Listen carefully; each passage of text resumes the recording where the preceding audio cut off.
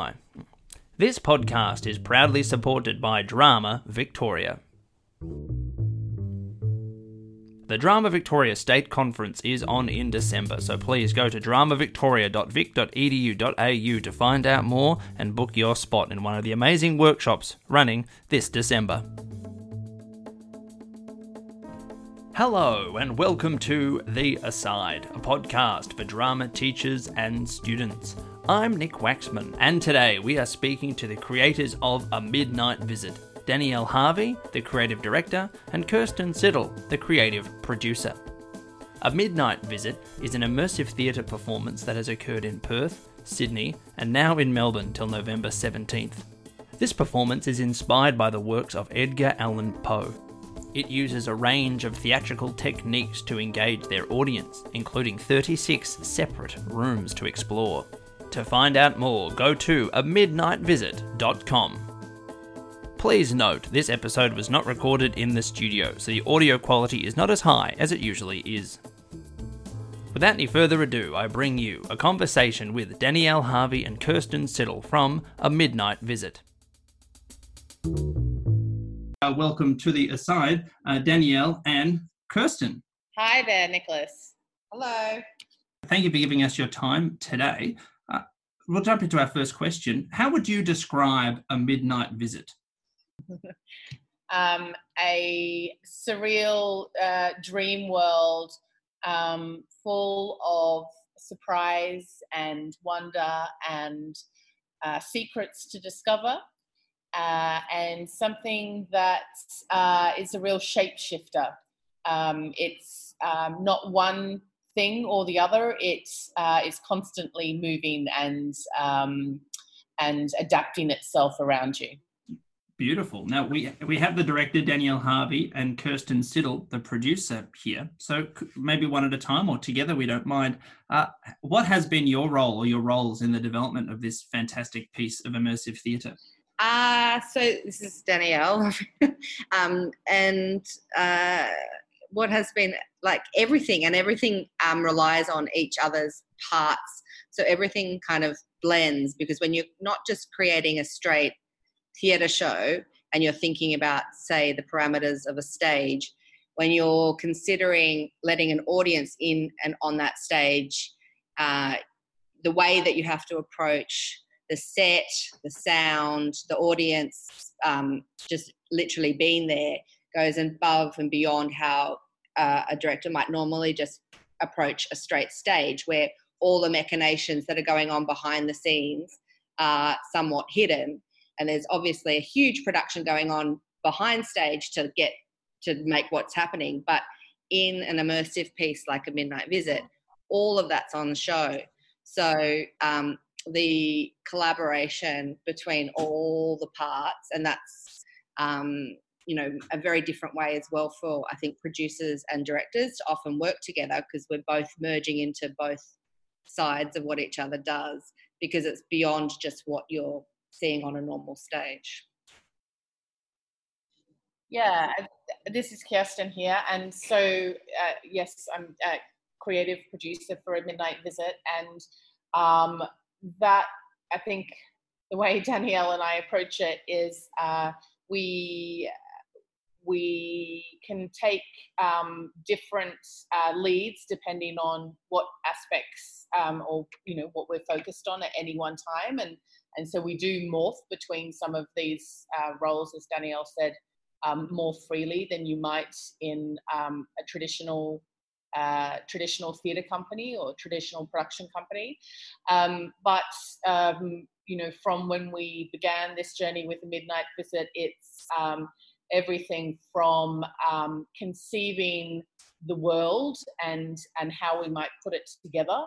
Of course, finding venues, getting the right cast, really thinking about, we very much position ourselves thinking about everything from the audience experience and starting from that point. And so really thinking about every touch point, every interaction that people have, and how we're building the immersive aspects, from the very beginning. So, from setting up before you attend a midnight visit, when you're buying a ticket, you're introduced to the Undertaker, and the Undertaker runs a business called the House of Usher, and they've been doing funeral services, dignified farewells since 1849. And so all your interactions when you're buying a ticket before you come to the venue is with this business. So the House of Usher funeral services and the Undertaker. So we start to build those touch points from that very beginning. And so thinking about the audience's experience at every step of the way would be, I guess, a good definition for my role, and everything from the kind of mechanics of actually delivering a show to the more, creative aspects, everything from finding a venue to an appropriate venue through to actually working out, aspects of set design and so on. Especially considering that you did the same show in 2 different states. After seeing the show, I'm amazed by how you were able to find a venue that suited both cities. That's amazing. And on that, it was actually 3 different states, because there was sorry. Yes. Yeah. And I think your what you just picked up on is how do you actually take this show and redo it, is that the show has been different in each iteration. We haven't made exactly the same show because it is so reliant on finding space and then working with the space that we've got. So there have been new rooms introduced into both Perth and Melbourne that we didn't have in Sydney. There's been new characters that have been introduced, and lots of different tricks and treats, I guess, that are actually quite fresh. And yes, so it's yes, it's the same show or it's the same world, but it's actually adapted itself. And we're constantly thinking up ways to enhance the audience experience and do things differently. Beautiful.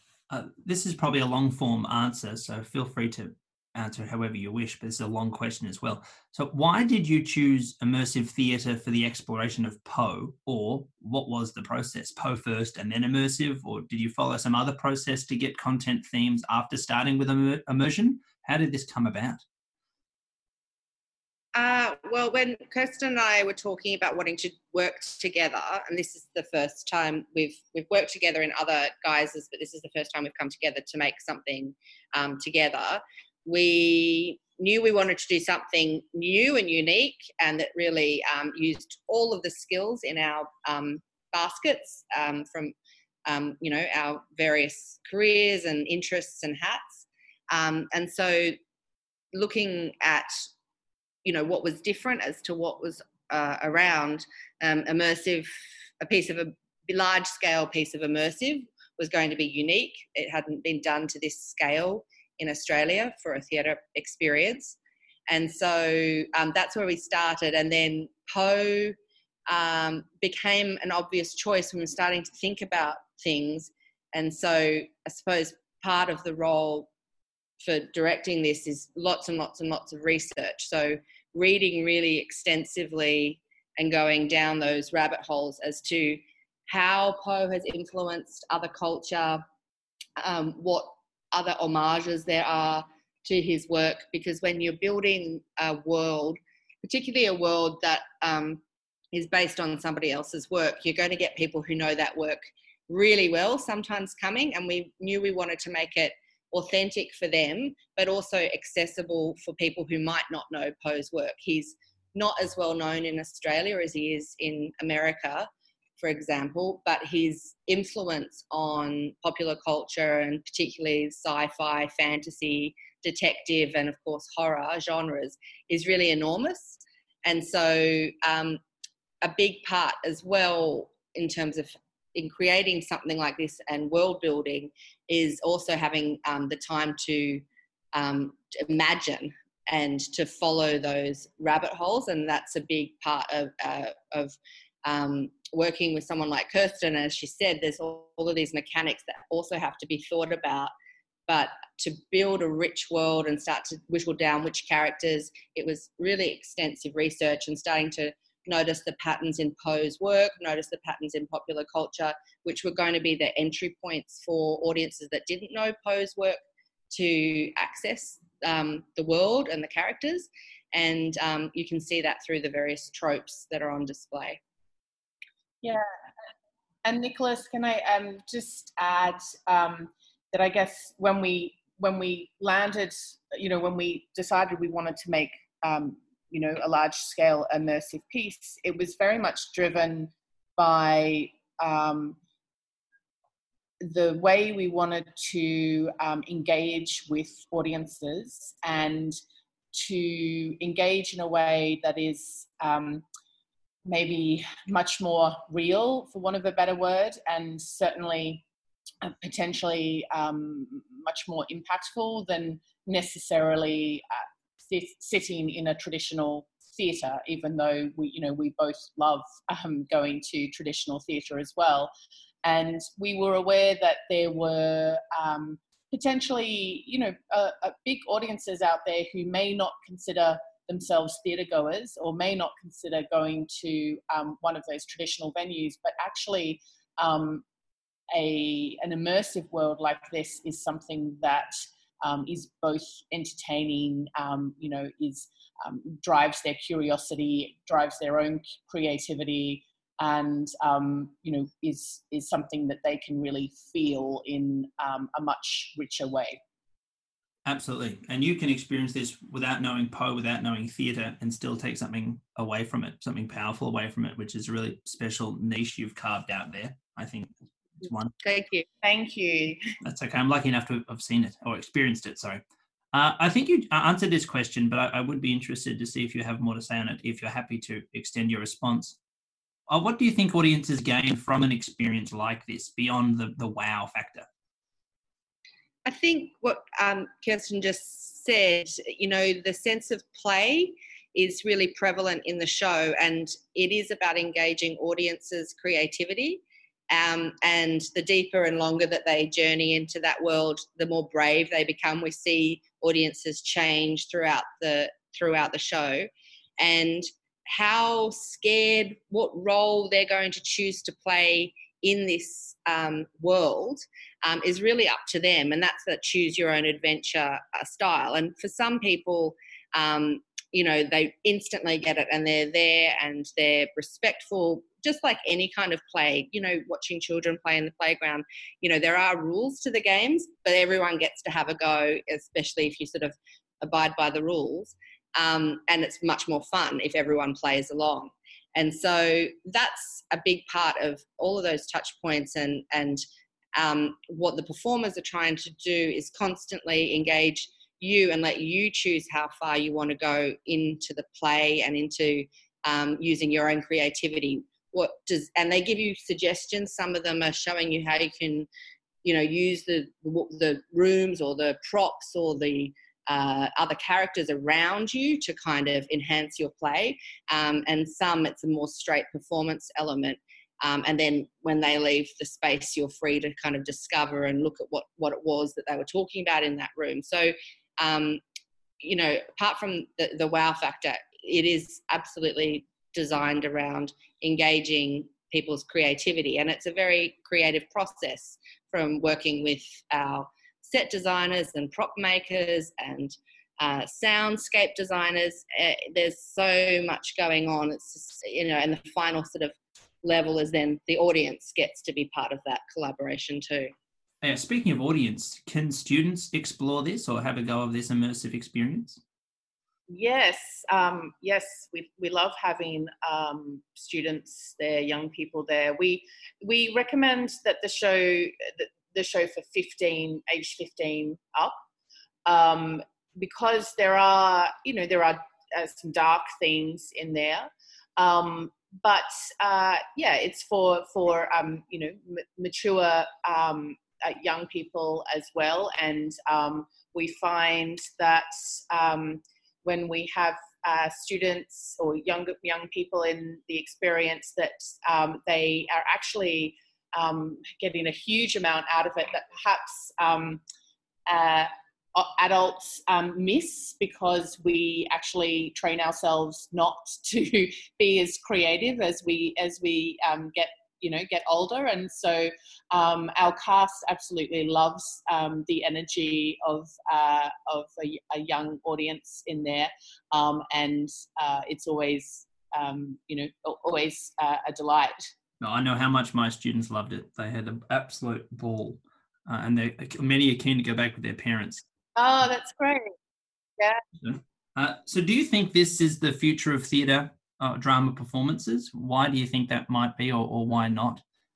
Oh, look, actually, I think it's interesting what you said, that many of your students wanted to come back and that they wanted to bring their parents. I was just going to say that we have found that in that we have been engaging people who wouldn't consider themselves theatre goers, who then do come back and bring their parents back and like, come and see this new way of, new type of theatre making. And I think, I don't think that it will replace perhaps more traditional forms of theatre, but I think it's certainly an area and a form that is really exciting. And when you get it, it's also very risky and very hard. And so, a lot of people don't attempt it because the challenges are just so great. But it can be very rewarding, and I think can be an extraordinarily impactful experience. So I think we will definitely see more immersive theatre in our world. We certainly will be creating more of it, and we hope that colleagues will also take that on and take the challenges on. But we think there's also the place for more traditional, conventional theatre as well.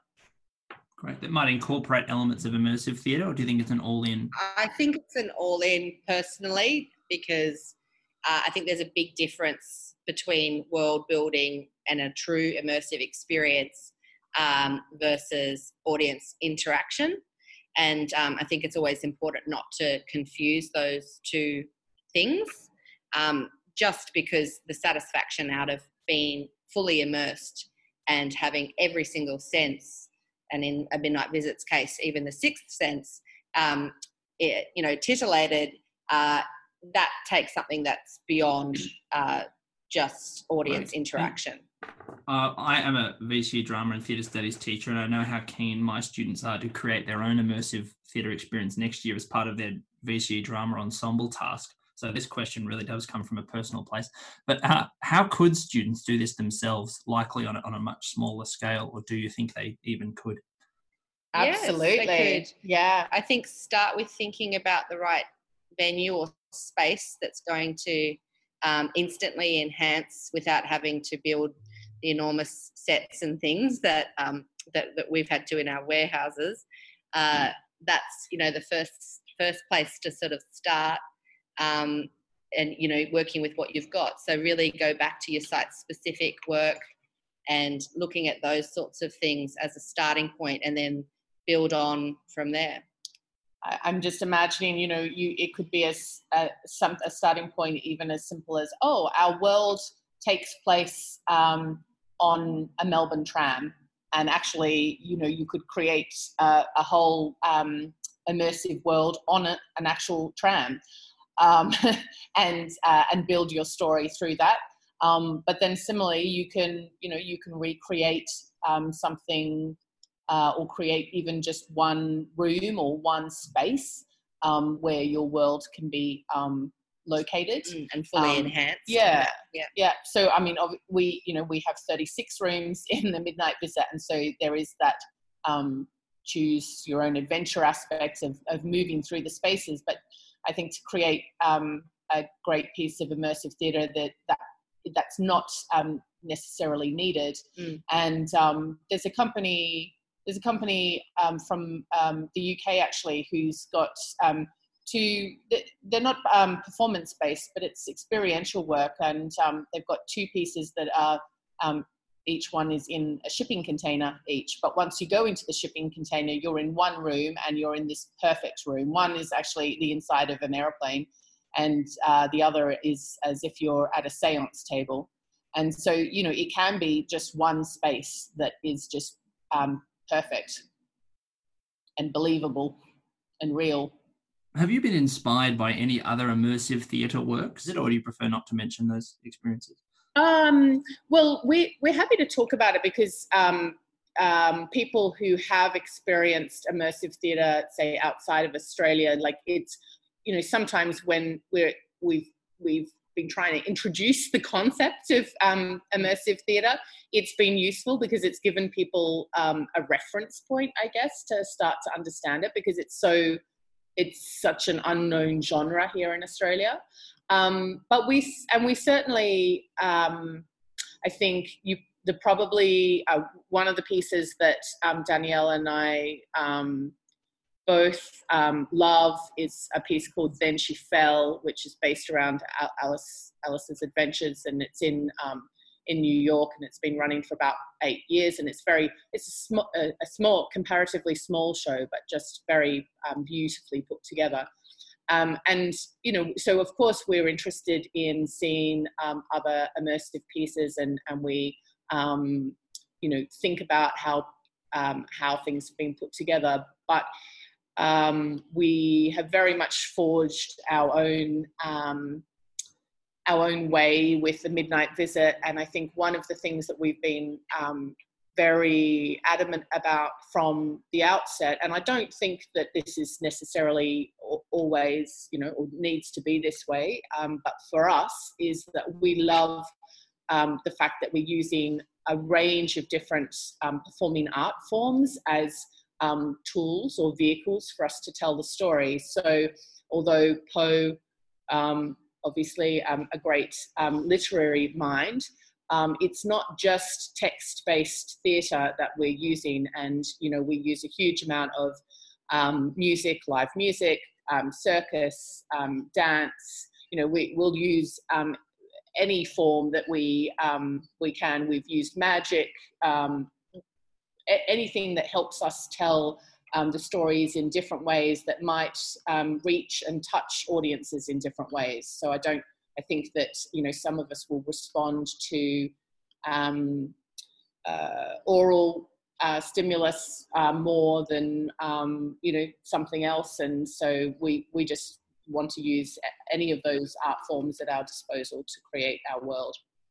Thank you so very much for your time today, Danielle and Kirsten. Thank you. And thank you very much for, having the interest. And we're so delighted that your students had such a good time. That makes us really very proud and feeling really good about it. So thank you.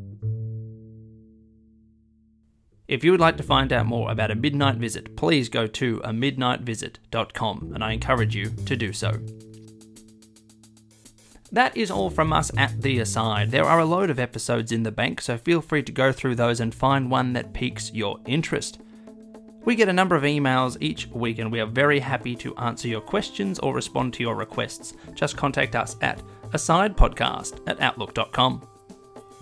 Thank you to Eltham College for letting us record here. Thank you to Aaron Searle for providing the music. Thank you to Drama Victoria for their ongoing support. And of course, thank you for listening.